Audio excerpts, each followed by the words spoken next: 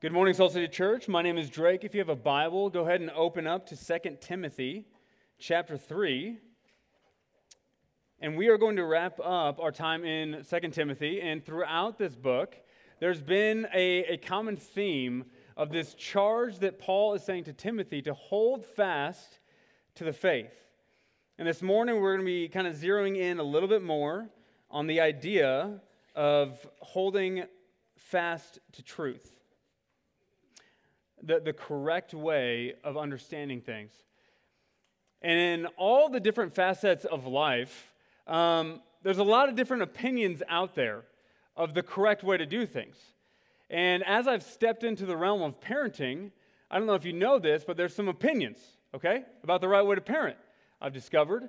And here's what I've come to find, okay? Anytime I'm like conversing or I'm listening to someone and they're like, hey, this is the way that you have to do it, I find myself kind of checking out a little bit, all right? Kind of checking out from that conversation, but here's what I have for you this morning. I have the way that you need to go about feeding your child, okay? Bold statement. Here's what the plan is, okay?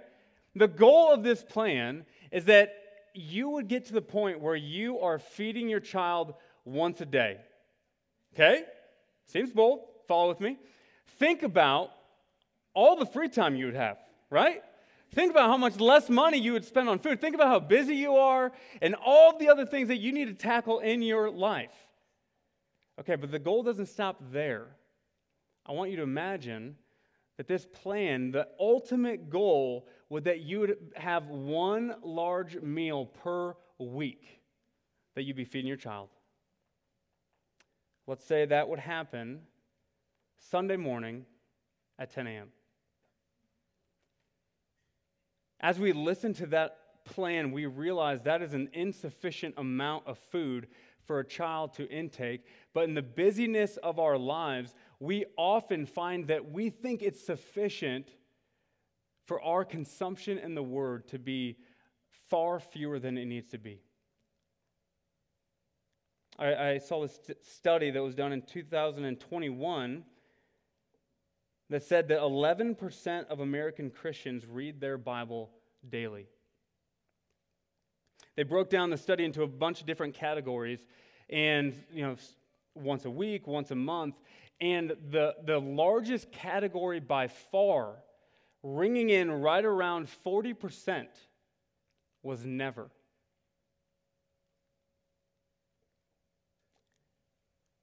I felt this for myself. And this isn't meant to bring any shame, because I know that's true about this room as well. It's not meant to bring shame because we know in Scripture that there is therefore now no condemnation for those who are in Christ Jesus. But as I was thinking about my own journey, my own time in the Word, I began reflecting back on the last couple weeks. And how would the amount of time that I've spent in the Bible communicate its importance to me in my life? I want to throw that question out to you as well, because right here in 2 Timothy, we are running up against Paul's last words, his parting words to Timothy. And the last words carrying about incredible significance. And the main driver of this section of Scripture is going to be that God's Word is vital for a godly life.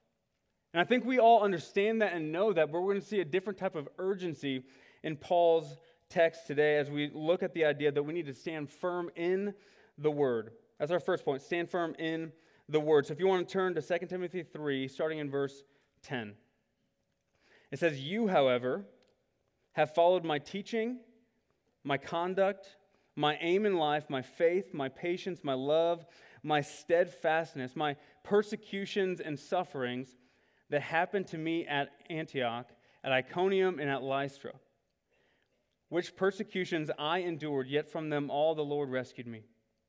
Indeed, all who desire to live a godly life in Christ Jesus will be persecuted, while evil people and impostors will go on from bad to worse, deceiving and being deceived. But as for you, continue in what you have learned and have firmly believed, knowing from whom you learned it, and how from childhood you have been acquainted with the sacred writings, which are able to make you wise for salvation through faith in Christ Jesus. All Scripture is breathed out by God and profitable for teaching, for reproof, for correction, and for training in righteousness, that the man of God may be complete, equipped for every good work. Okay, so this section starts off with Paul saying, you, however. So he's contrasting with the people he was just talking about in chapter 3. He's contrasting Timothy with the godlessness in the last days. Those that their folly will be known to all. So he's going from them and he's saying, you, however, Timothy, you have followed my aim in life. You have followed my faith. You have followed my patience. You have followed my love and steadfastness. All these beautiful characteristics of someone who has persevered in following Christ over the course of their life. Someone who has seen the fruit of the Spirit become more and more a reality in their heart. Things that we love to become more true in us. But there's a shift in that list. Because he also says that you have followed my persecutions and my sufferings. Saying that if you followed me in those other ways, that means you have to follow me in persecution as well. And then he follows that up by saying, indeed, all who desire to live a godly life will be persecuted. So even to kind of gather around a similar definition of what persecuted could mean, simply experiencing hostility for your faith. And there could be a variety of different ways, various amounts of degrees that you experience persecution. But for some of you, this might look like you kind of being on the outside of conversations with your family because they know where you stand on things. And so maybe they'll talk about some things when you're not there. For some of you, it might look like your coworkers dramatically shifting who they are when you're around. There's a lot of different ways that we can experience persecution, but one thing that is true is that persecution is written in the story of everyone who chooses to follow Christ here on this earth. So here's what I love about the Bible. The Bible is incredibly honest with you. Like, it is going to let you know, yes, there's beauty in following Christ, but there is a cost to you. We follow a king whose life led him to emptying himself to the point of death, even death on a cross. And so if we are to follow him, if we were to live a godly life, there will be persecution. And so Paul is incredibly clear with Timothy on that reality, but he's also clear with him in a way that the world will never be clear with you. So let's look at verse 13 as he shows the contrasting option. It says, while evil people and impostors will go on from bad to worse, deceiving and being deceived. So he's laying out the two different paths. He's saying you can live a godly life where there will be persecution, or you could be evil or an imposter, living a life that's going from bad to worse and worse, living in a world of deception. He's trying to clearly communicate this is what the world will never tell you. The world will offer you momentary pleasures that seem great in the moment, but will only leave you being deceived. Will only lead to the destruction of your soul as it has this snowball effect of evil that continues to get worse in your life. And I think we've all seen glimpses of the world not coming through on its promises. Whether that be for love or comfort or security or the list goes on, we've all seen that happen. But what we know to be true is that we are tempted to believe that momentary pleasure to be what it promises it will be.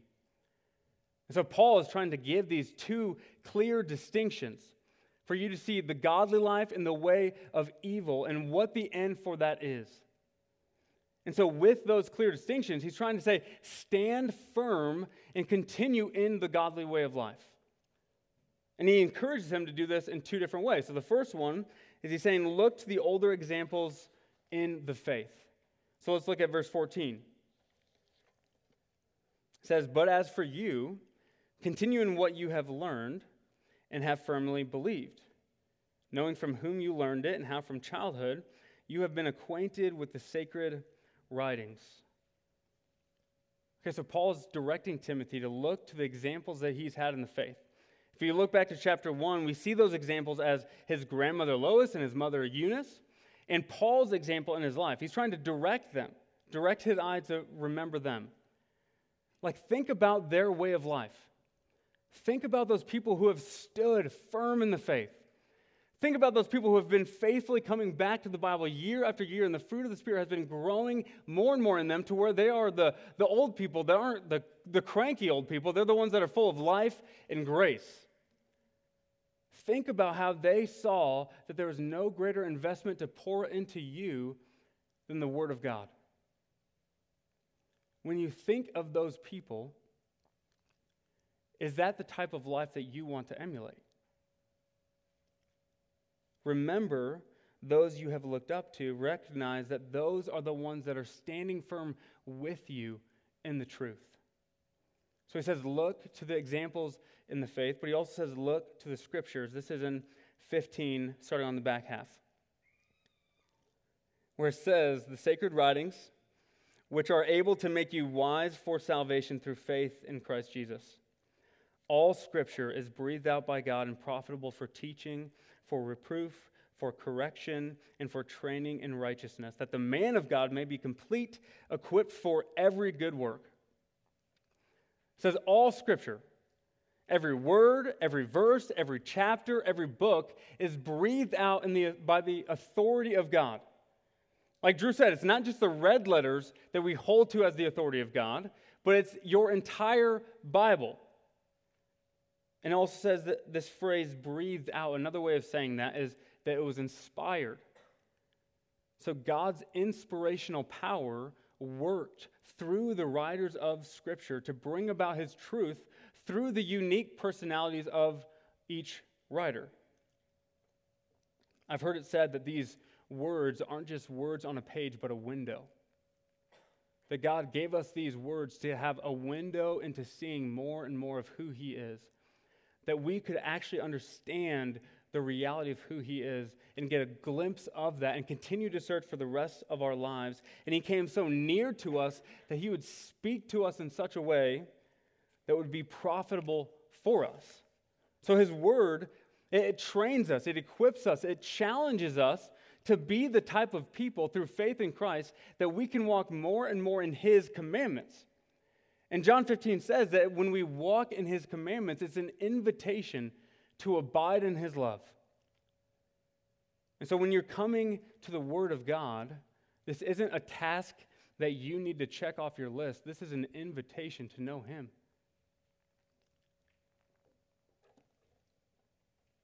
And I just want to say, as we look through this chapter, do you notice Paul's tone that he's carrying with Timothy? He's not kind of moping around because Paul has had to face persecution in his life. He's making that a true reality, but he's saying that that is so small in comparison to all that is gained in Christ. He even says in Romans, "For I consider that the sufferings of this time are not worth comparing to the glory that will be revealed to us." And so he's trying to zero Timothy in to see that this world will offer you momentary pleasures that will only leave you being deceived, but the godly life, where there will be difficulty, where there will be persecution, brings about far greater gain. So walking through this part of this passage got me reflecting on my relationship with budgeting. And so here's what I would say. For a lot of my life, I've kind of seen budgeting as kind of the enemy, you could say, right? Like, it's just a difficult thing to do. It's just going to tell me what I can't spend my money on. It's going to, if I budget and I have to stick to it, there's probably going to have to be sacrifices. And so it's like, that seems difficult, all right? I don't want to do that. It seems more freeing to not be bound by a budget. But what we know is that actually doesn't lead to freedom, right? It leads to worry. It leads to stress, and it sure leads to unwise spending habits, we could say. And so recently, I was like, okay, I want to get my act together in the realm of budgeting. I want to kind of make a turn. You could turn a new leaf, you could say, all right? So I remembered that several years back, many years ago, I took Dave Ramsey's class, Financial Peace University, right? You either love it or hate it, I don't know. But I took that class, and so I was like, you know what? I want to go back and look at my notes. I want to freshen up on all the things that I learned, and I want to use those to kind of help me in this new change. And so I remembered I had the box in the basement, so I went down to the storage room, I brought the box up, ready to learn. And guys, this was an incredibly humbling moment for me. I pulled out the notebook. It was still in the shrink wrap. I had never opened this thing. I found the pencil that they give you. Never sharpened. They even give you a pencil sharpener, okay? Here's what's true. I'm like, putting in time here seems difficult. That seems like a challenge. But we know that with that difficulty, actually brings about a greater freedom. It brings about wiser spending habits. The initial difficulty pales in comparison to the gain. And Paul is saying that the godly life will bring about difficulty. There will be persecution that we will face. But that is nothing in comparison to the glory that awaits us. So he's saying, don't be deceived by the momentary pleasures of this world. And he's giving us a call, like, don't let your Bible sit in the shrink wrap. We need to be people that are coming back to this text so that we know, with all the different deceiving messages of truth that the world is throwing at us, we can come back to the truth that we know in the Word of God. And so the application for us is simple. Tomorrow morning, what if everyone in here started off their day by diving into the Word of God, knowing that the power to change us is in the words that God breathed, not in how we feel when we come to the Word? That we would have an expectation that God is going to use this Word to shape us to be more like Him. And so the call is for us to be people who stand firm to the truth that we find in the Word. And the next call is to preach the Word. Let's look back at 2 Timothy 4, verse 1. It says, I charge you in the presence of God in Christ Jesus, who is to judge the living and the dead. And by His appearing in His kingdom, preach the Word. Be ready in season and out of season. Reprove, rebuke, and exhort with complete patience and teaching. For the time is coming when people will not endure sound teaching, but having itching ears, they will accumulate for themselves teachers to suit their own passions, and will turn away from listening to the truth and wander off into myths. So Paul is speaking to Timothy, who is a pastor over a congregation, in a world that is trying to stifle the gospel moving forward, trying to stifle what the Word of God says, something that the world has continued to do throughout the course of history. And his charge to him is to preach the Word. And he says to be ready in season or out of season. He's saying, when the Bible seems convenient, preach. When the Bible seems inconvenient and difficult to say, we need to preach the Word. He says to reprove, rebuke, exhort, and all of these are different ways of saying that the Bible, when preached, is going to expose us. That there's sinfulness in all of us, that when we come to the Bible, we are challenged. That this is living and active. It's sharper than any double-edged sword that's going to pierce to our heart. And so he's saying, Timothy, don't shy away from realizing that this Word is going to convict your people. And then he adds on to proclaim it with complete patience and teaching. He's saying, Timothy, I want you to speak the truth in love. I want you to come alongside the people that you are pastoring and boldly proclaim the truth of God to them, knowing that is exactly what their heart needs. And so for everyone here this morning, the call is to be watchful in who you're listening to. The call is to listen to people that preach the Bible, that you would go back to your Bible to make sure that's what we are talking about here on this stage. And that when you sit under faithful teaching of the Bible over the course of months and years, it should bring about conviction in your heart. Because where we would say that we agree with this word, there is still selfishness in my heart. There's still pride in my heart that doesn't want to believe what the Bible says at times. And this acts as a convicting work in my own heart. So I'm saying, Timothy, preach the word knowing that it will convict your people. And then he uses the word for to explain the urgency of the world around us. And so if we look at verse 3, again, it says this: "For the time is coming when people will not endure sound teaching, but having itching ears, they will accumulate for themselves teachers to suit their own passions, and will turn away from listening to the truth and wander off into myths."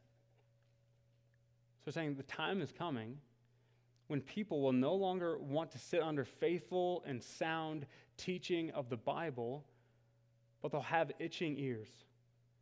This kind of curiosity for what else is out there. That, okay, I'm feeling challenged when I sit under the teaching of the Bible. What else might be out there that might affirm these desires that I have? Because the sin in our heart does not enjoy being convicted by the Bible. And so he's saying people will leave and go searching for people that do agree with them. I heard this quote that says, "Men do not reject the Bible because it contradicts itself. But men reject the Bible because it contradicts them." The reality is that people reject the Bible not because it's this confusing book, but because it's really clear. And they don't agree with it. We live in a culture that says in order for you to be authentic to who you are, you need to look within yourself and see what desires you have, and then you need to be able to freely express those desires to the world, and that is how you are being true to yourself. And so if in the Bible there's something that challenges or convicts those internal desires that I have, it causes us to reject the Bible because that's not me being authentic to who I am. Only I know what's authentically me. And so it'll lead people in this text. It says that people will wander from the truth and begin pursuing after myths. They'll begin to surround themselves with people who affirm their desires. They'll maybe surround themselves with people who believe, yeah, those parts of the Bible are outdated as well. Or surround themselves with people who believe, man, how could Jesus be a God of judgment? The word needs to be preached because that is the tendency of all of our hearts. Like not just the people out there, in this room, in my heart, that is the tendency of my heart. I think of the line in the hymn all the time, "Prone to wander, Lord, I feel it, prone to leave the God I love." How many times throughout my day do I find my heart wanting to run for other things, wanting to believe other things to be true? An example of that, in a way that I try to avoid truth and maybe surround myself with people that would more affirm than challenge, say, going back to spending habits, I want to buy something that I feel like I need in order to be content. If my heart's operating out of sin in that moment, I'm not going to want to bring that conversation up with someone that might challenge me. I'm not going to want to bring that conversation up with someone who might remind me of Hebrews 13:5 that says, "Keep your life free from the love of money and be content with what you have, for he has said, I will never leave you nor forsake you." But instead, I'll find my heart trying to surround myself with people who will affirm that in my life.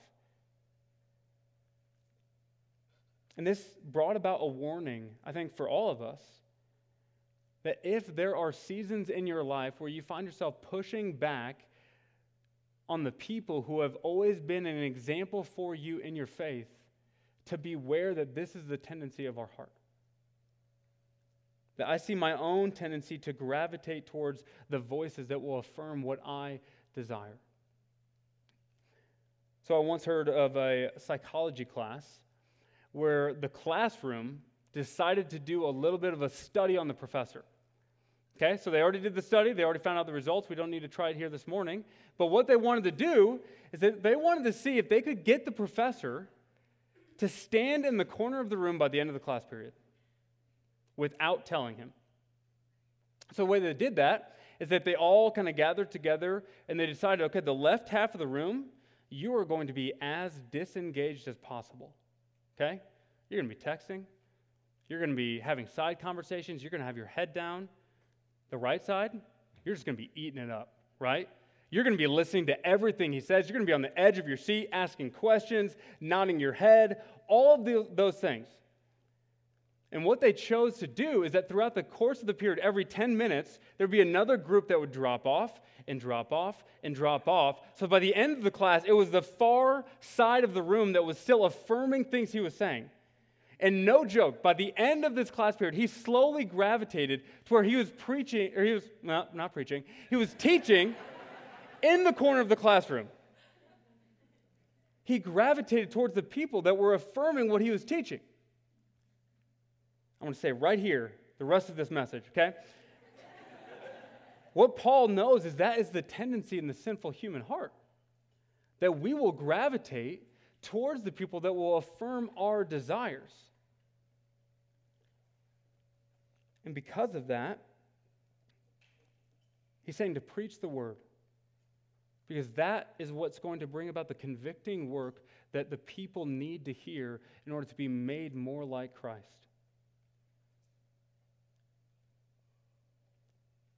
And I'm sure for some of you, there might be a section of Scripture that you don't want to sit down with right now. There might be a hard truth that maybe you've been avoiding, that you don't want to bring up to someone else. That I want to invite you to sit with those parts of Scripture to see how it can work and equip you to be like Christ. And since everyone in this room has a heart that is prone to wander, the call is that we need to be people who are willing to be challenged by the Word of God being preached. And so there's 3 applications that I want to give for us. The first, again, is to be aware of the people that you're listening to. Is the Bible being preached? One thing I love about our connection groups is that you go through the passage that we talk about so that you are diving into the Word yourself to see for yourself. Not just believing what we have to say, but you're going back to the source. 2, I realize that not everyone in here is called to some public form of preaching or teaching of the Bible. But one thing I know to be true is that everyone in this room is called to speak the truth in love. That we are to be proclaimers of the Bible to one another, proclaimers of truth to one another. And I think one of the scariest tendencies that tends to happen in the family of God is that we say to ourselves, they already know that truth, they don't need to hear it again. They already know the gospel, I don't need to remind them of what Jesus did. They already know that verse, I don't need to share that with them. But yet we are aware at how quickly we forget the truth. And so the call for us is to be willing to speak the truth in love with one another. And the last application would be, in order to interpret what we're listening to, in order to share the word with other people, we have to know it for ourselves. Again, don't just intake from people who tell you about the word. Go to the word yourself and dig into the depths of it. One thing a phrase that I've heard about the word of God that I love is that it is accessible to anyone. That it is as shallow for a baby to splash in that pool, and it is as deep for an elephant to swim. You can continue coming back to this word and finding it profitable for you and where you're at. So we need to stand firm in the word. We have to preach the word, and we have to fight to hold on to the word. That's our last point. So let's go to 2 Timothy 4, verse 5. It says, "As for you, always be sober-minded, endure suffering, do the work of an evangelist, fulfill your ministry. For I am already being poured out as a drink offering, and the time of my departure has come. I have fought the good fight. I have finished the race. I have kept the faith. Henceforth, there is laid up for me a crown of righteousness, which the Lord, the righteous judge, will award to me on that day. Not only to me, but also to all who have loved his appearing." So Paul, in contrast to the people who will search for others that will affirm their own desires, he says to Timothy, just keep going. Continue in the aim of life that I exemplified for you and that you have been living. Don't settle. Don't fall into the intoxication of this world. Don't compromise. Keep fighting to stand firm as Paul himself is at the end of his life. He says that I am already being poured out as a drink offering. Paul's saying that my life has served as a living sacrifice to Jesus.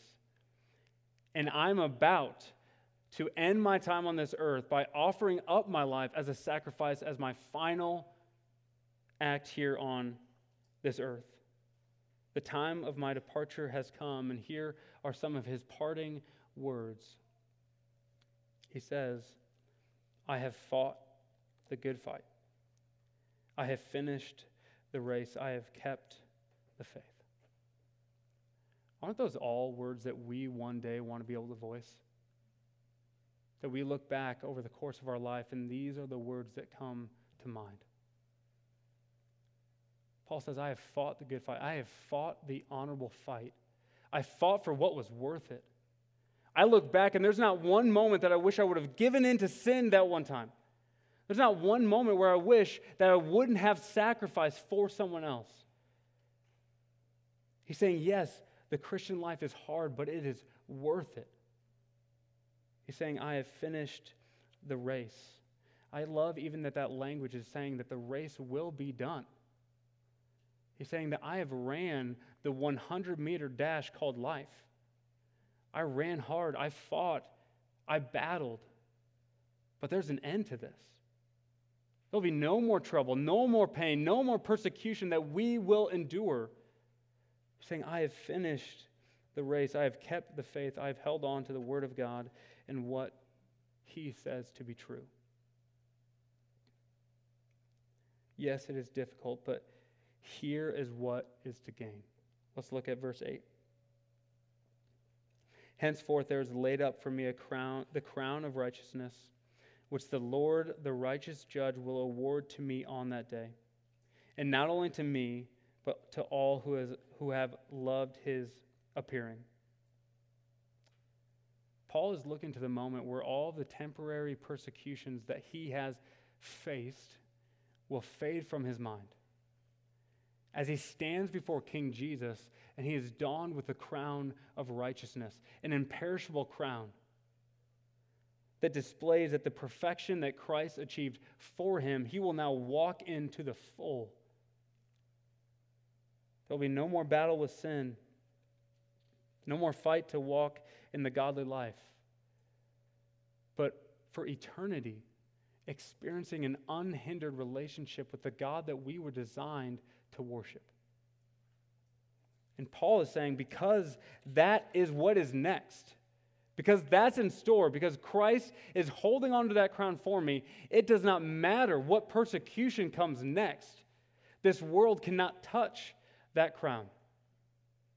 And he continues in this thought in verse 16. He says, at my first defense, no one came to stand by me, but all deserted me. May it not be charged against them. But the Lord stood by me and strengthened me, so that through me the message might be fully proclaimed, and all the Gentiles might hear it. So I was rescued from the lion's mouth. The Lord will rescue me from every evil deed and bring me safely into his heavenly kingdom. To him be glory forever and ever. Amen. So what Paul's saying here in that last line is that the Lord won't keep you from experiencing the evil of this world. But no matter what evil this world throws at you, the Lord will rescue you from that. So Paul's saying, what's the worst they can do? Kill me? That's only going to be the beginning of Christ ushering me in to his heavenly kingdom. There's nothing this world can do to take away that crown. And I know for myself, anytime I look at Paul in the scriptures, I ask myself the question, okay, where did Paul find strength like that to keep fighting with everything he was going through? And all of us kind of look at the story of Paul and we're like, okay, I'm not like Paul. I see how much I fall short. I see how much I don't measure up. I see how much I give in to those temptations, or I shy away from persecution. Where did Paul find the strength to fight the good fight? I actually want to walk us back through this passage one more time, highlighting a couple key things. In 3:11, he says, "Which persecutions I endured, yet from them all the Lord rescued me." 4:17, "But the Lord stood by me and strengthened me." In verse 18, "The Lord will rescue me from every evil deed." What Paul knew is that as he was fighting the good fight of faith, it was ultimately the strength of Christ that was allowing him to go forward doing so. A couple weeks ago, I was out back pulling some weeds with my 1.5-year-old daughter. So Zeta and I were out there pulling some weeds, and she was, I'll just be honest, she was doing a terrible job at it. Pulling off just a couple of the top leaves, not getting any of the roots. And so I decided that I was going to help her out, right? So what I was going to do is that I pulled the weed completely out, and I kind of just set it on top of the grass. So it was kind of just sitting there. And what she would do in all of her excitement, she would walk up to this weed, grab it, throw it in the air, toss it on the pile. And all the confidence that she could exude, she was helping me out in that process. She was taking part in it, but it was my strength that was allowing her to do that. And so Paul is exemplifying through his life that though he was fighting the good fight, though he was running the race, though he was trying to keep on to the faith, it was the strength of Christ that was allowing him to do so. And I can't help but think that there might be someone in this room this morning who feels like you're barely hanging on. You feel too tired from the fight. You feel like the race seems far too long. You are overwhelmed by your sin. And you ask yourself kind of the questions like, can I be a Christian the rest of my life? Can I keep fighting when I keep falling into this? And if that's you, I want to direct your eyes off of yourself, and I want to draw your eyes back to the Word of God. To a God who said he will never leave you nor forsake you. To a God who said, though you are faithless, he remains faithful. To a God who said, I am with you always to the end of the age. To a God who said, surely goodness and mercy shall follow you all the days of your life. To a God who said, it is finished. To a God who said, in the world you will have tribulation, but take heart, I have overcome the world. And here's what we see in Scripture, that Scripture is this beautiful display, not primarily of what we need to do, but what God has done for us. And we see time and time again a God who's coming along your side to help you in that fight, that you're not alone in this fight. So Paul is telling Timothy, hold on as you look to Christ who's strengthening you along the whole way.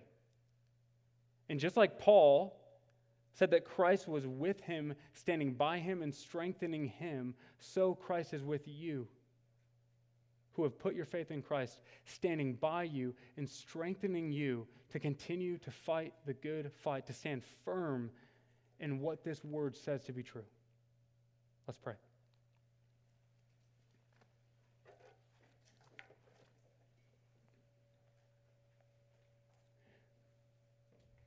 Father, I'm grateful that you chose to communicate to us in a way that we could understand even a glimpse of your glory. That though we are lost, this is just another evidence of you pursuing after us so that we could know you. And Jesus, as I spend time in this word, I realize even as I'm prepping this message how I don't appreciate your word as I should. But God, I pray that all of us coming in this morning would take our eyes off of our performance and we would direct our eyes to the power found in your word. A story that tells us that though we fail time and time again, though we fall short, Jesus, you stepped in on our behalf. That you stepped in our place and you lived out the perfect record that we could not live on our own. And so now we get to engage in this communion with you, where you speak to us through your word and we come to you in a dependent spirit. And so, God, I pray that everyone in this room would grow this week in depending more on your word. That, God, we would not see this as something I should do, but we would see it as how much am I missing out on by not diving into your word. Help us to cling to this truth. When we are prone to wander, would you draw us back, hold us fast to you? It's in your name we pray. Amen.